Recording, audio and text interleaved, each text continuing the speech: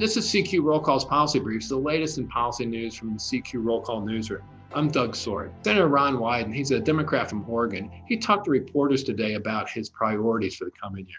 And his priorities are particularly important because he's the incoming chairman of the Senate Finance Committee, which has jurisdiction over all tax, healthcare, and trade matters.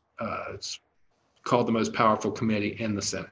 Wyden broke his agenda down into two. One is the immediate and one is non-emergency things that are at the core of the Democrats' agenda. The emergency bit is the next relief package, which needs to get through by mid-March because that's when the $300 a week federal unemployment insurance bump that was passed in last month's omnibus bill expires.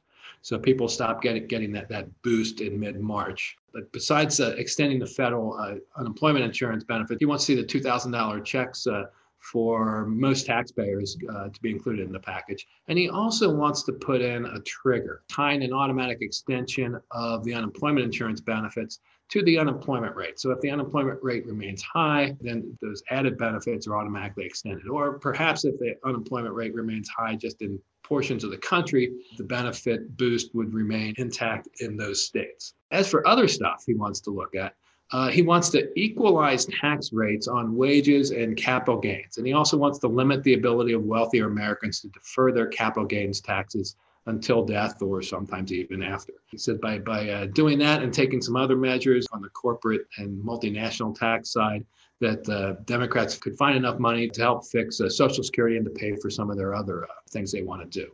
He also wants a clean energy bill to bring about a carbon-free power sector by 2035. And he wants to better fund the IRS. Now, IRS funding has been close to flat for a decade, and it has particularly lost employees on its enforcement side. So he wants to beef up enforcement so it can go after tax scofflaws.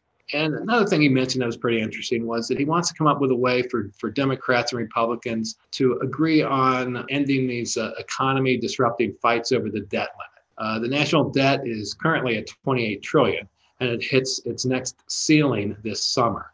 And so without an agreement, the Treasury Department can't borrow money to pay the government's bills. And he believes there is a bipartisan desire to avoid hitting these cliffs.